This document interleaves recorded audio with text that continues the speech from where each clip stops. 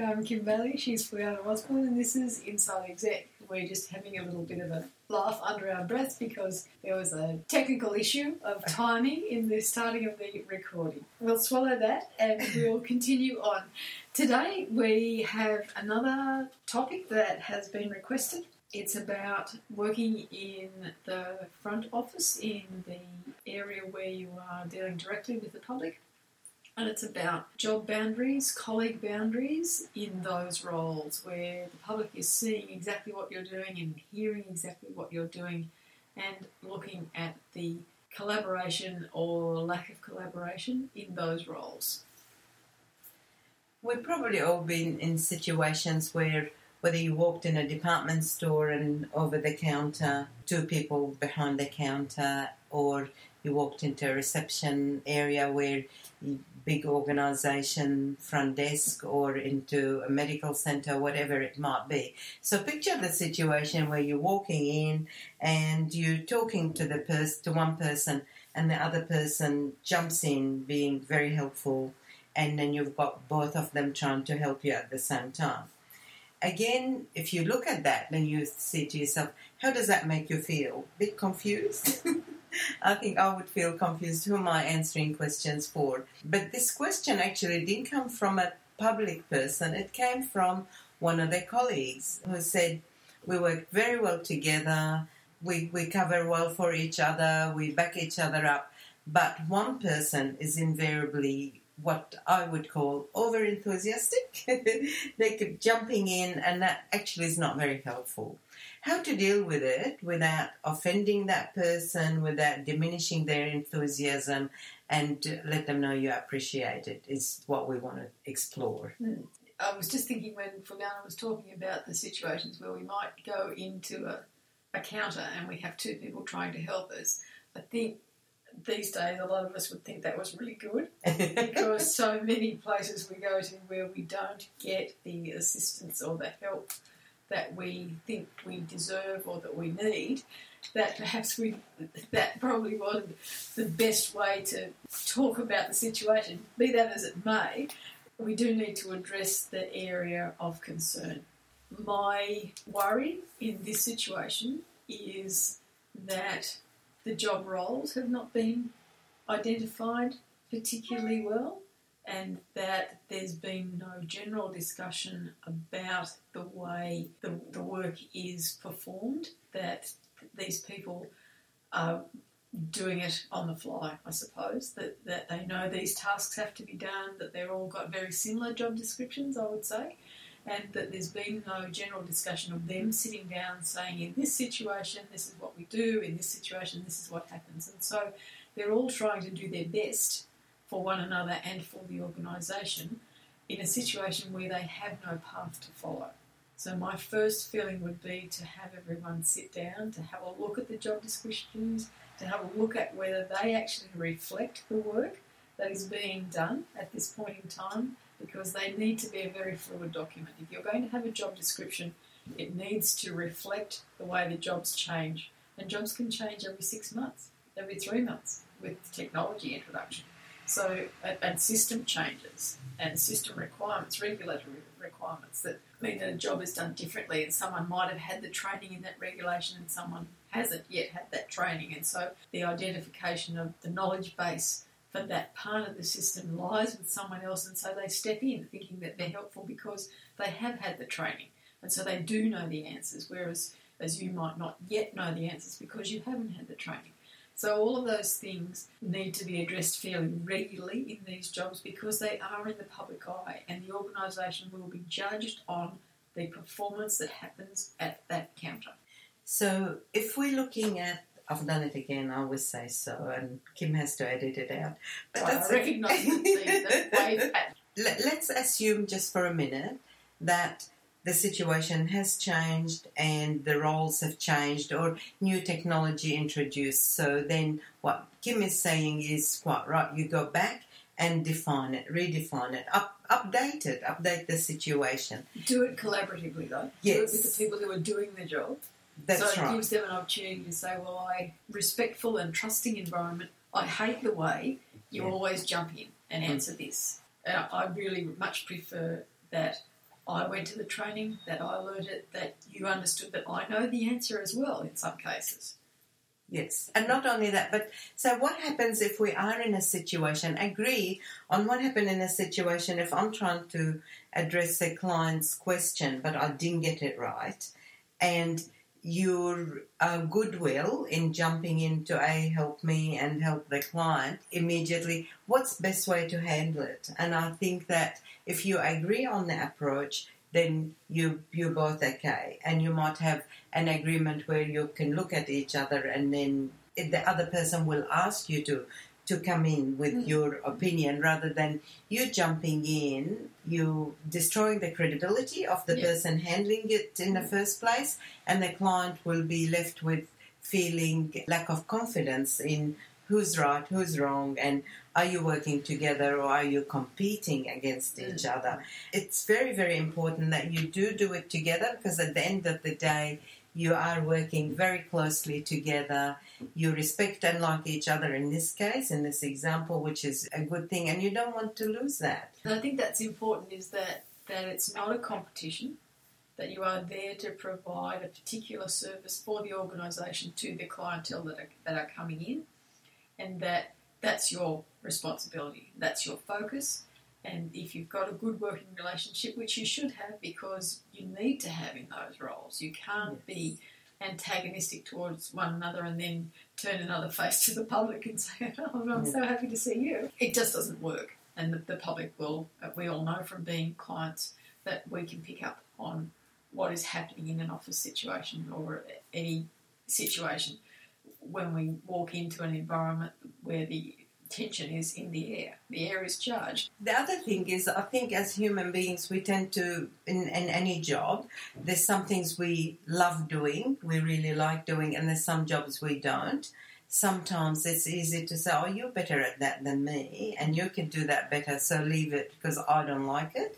That's not right. And I think that what you both got to agree, there might be, by nature, that both of you work well together and one like one thing more than the other, and you agree that you do A, B, and D and not C, that's fine.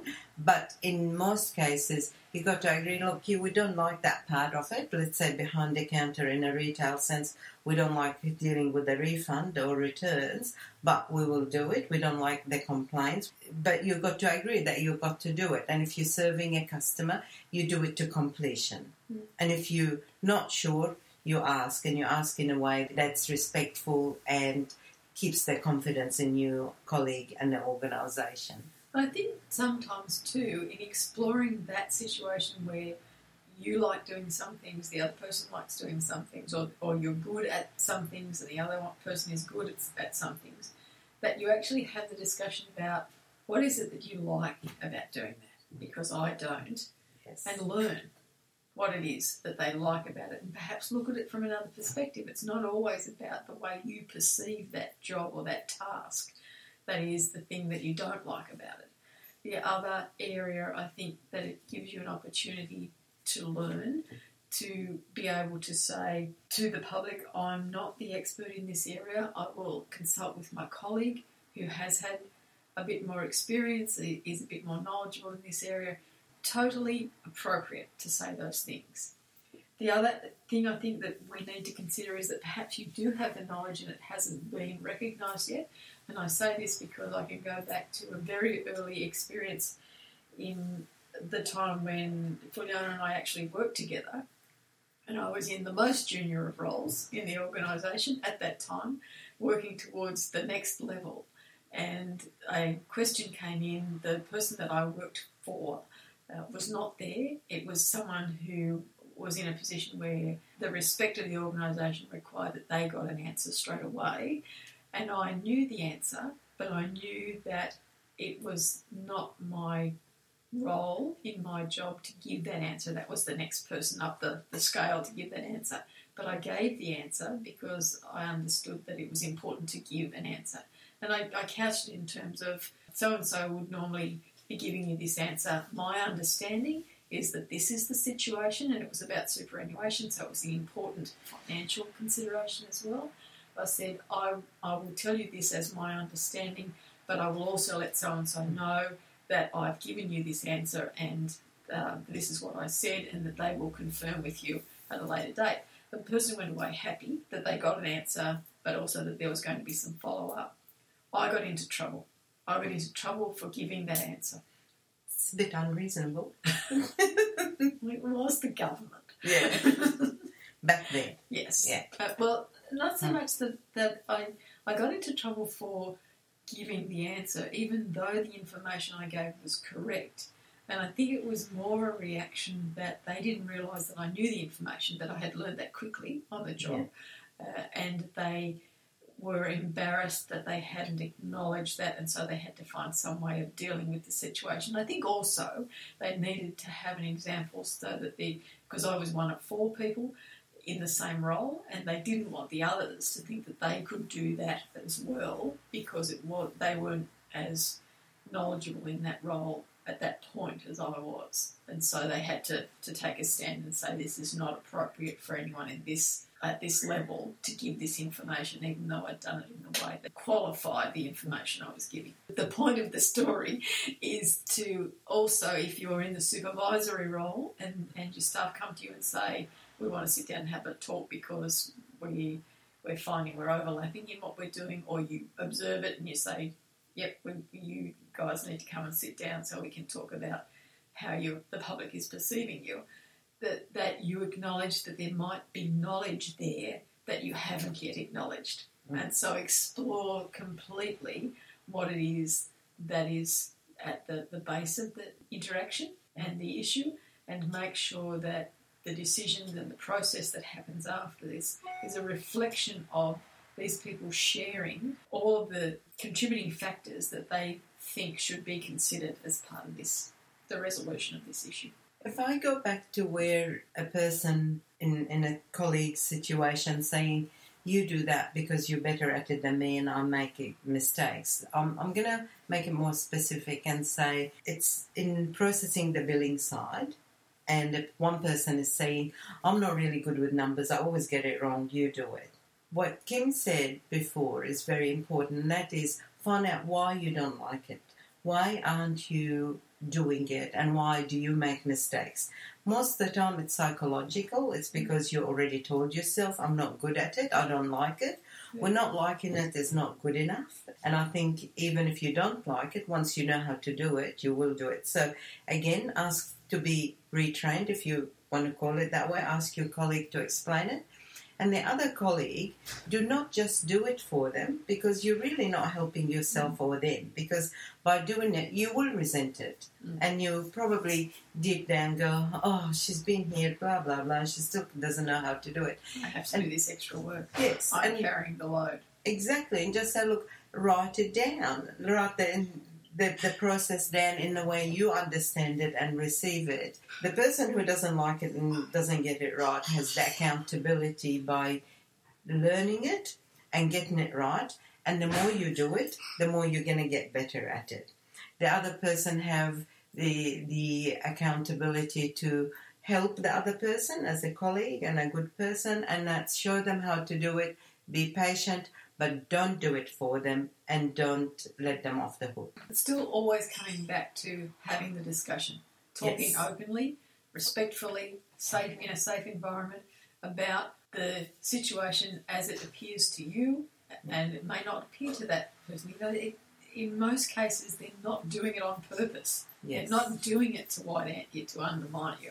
They're doing it because they think they're helping, or because they think that's the best thing for the organisation. So you need to say those things to one another. You need to sit down and look at what you're doing. You need to review the job descriptions. You need to review the systems, the processes, the sharing of tasks, all of those things. Yeah. And it needs to be done regularly. It can't be done once a year. It's got to be done far more regularly than that, because jobs change, requirements change, situations change. When you're doing that review, I think it's important to have one chunk of it talking about how are we working together? How am I helping or hindering you? And so it would be at that time to discuss things like, well, I know you're really being very helpful when you butt in and try to help my customer. I prefer it if you didn't, even if I haven't got it right, till after the customer have moved away or sat down, and then I'll get it right for the next time. I can still rescue it unless it's really going to cause damage, then jump in. But if it's not, if it's a learning thing, then allow me to learn. Again, talk about how can I make it easier and more pleasant for you to be at work and working with me. And that goes both ways. And this way we both want to come to work to do a good job and be happy. Let's find that way, particularly when there's only a very small team of two. You only got you two and you're in each other's space all day long. So you need to be mindful of that and see how you can make it a good environment. The most powerful thing you can say to the other person who is stepping on your toes is, I really want to do the job like you.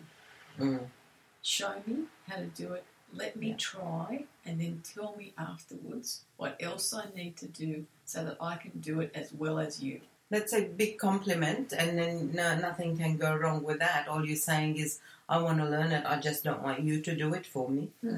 Yeah. And it's I don't want to pull my weight. It's no detraction of your skills or how you're doing the job at this point in time. Yes. It merely changes the focus from being, I don't want you to do this, to, I want to do it the way you do it. Show me, let me try. The other thing is, remember to have those discussions when there are no clients around, or after work or before work, before the office hours are open or the shop hours, whatever area you're working in. Having those discussions, no matter how softly you're speaking, how discreet you might think and how noisy the environment is, don't, because somebody will hear and all it's going to be embarrassing for you. Everyone's a secret shopper. Yes. And that's a lovely term, and it is a system that works. It perhaps not as well as it could in the supermarket sense, but I know in other industries it works particularly well. Although I will say we've got our local Aldi staff trained so that when we go in, they'll say, "Oh, here they are, our secret shoppers," or if they're being a bit cheeky on the checkout, will say, "Remember, we're your secret shoppers." And then their response is, "Well, how are we doing?" So they're really a fun crowd. Yes. But it is important, as Ferdana said, to have these discussions in private. It's not a public discussion. It's not up for public discussion. It is very much about the people who are doing the jobs and the way they're doing them and what they're doing. Okay, I think we've explored that sufficiently for you today. Thanks for being with us once again. I'm Kim Bailey, she's Ferdana Osborne, and this is Inside Exec.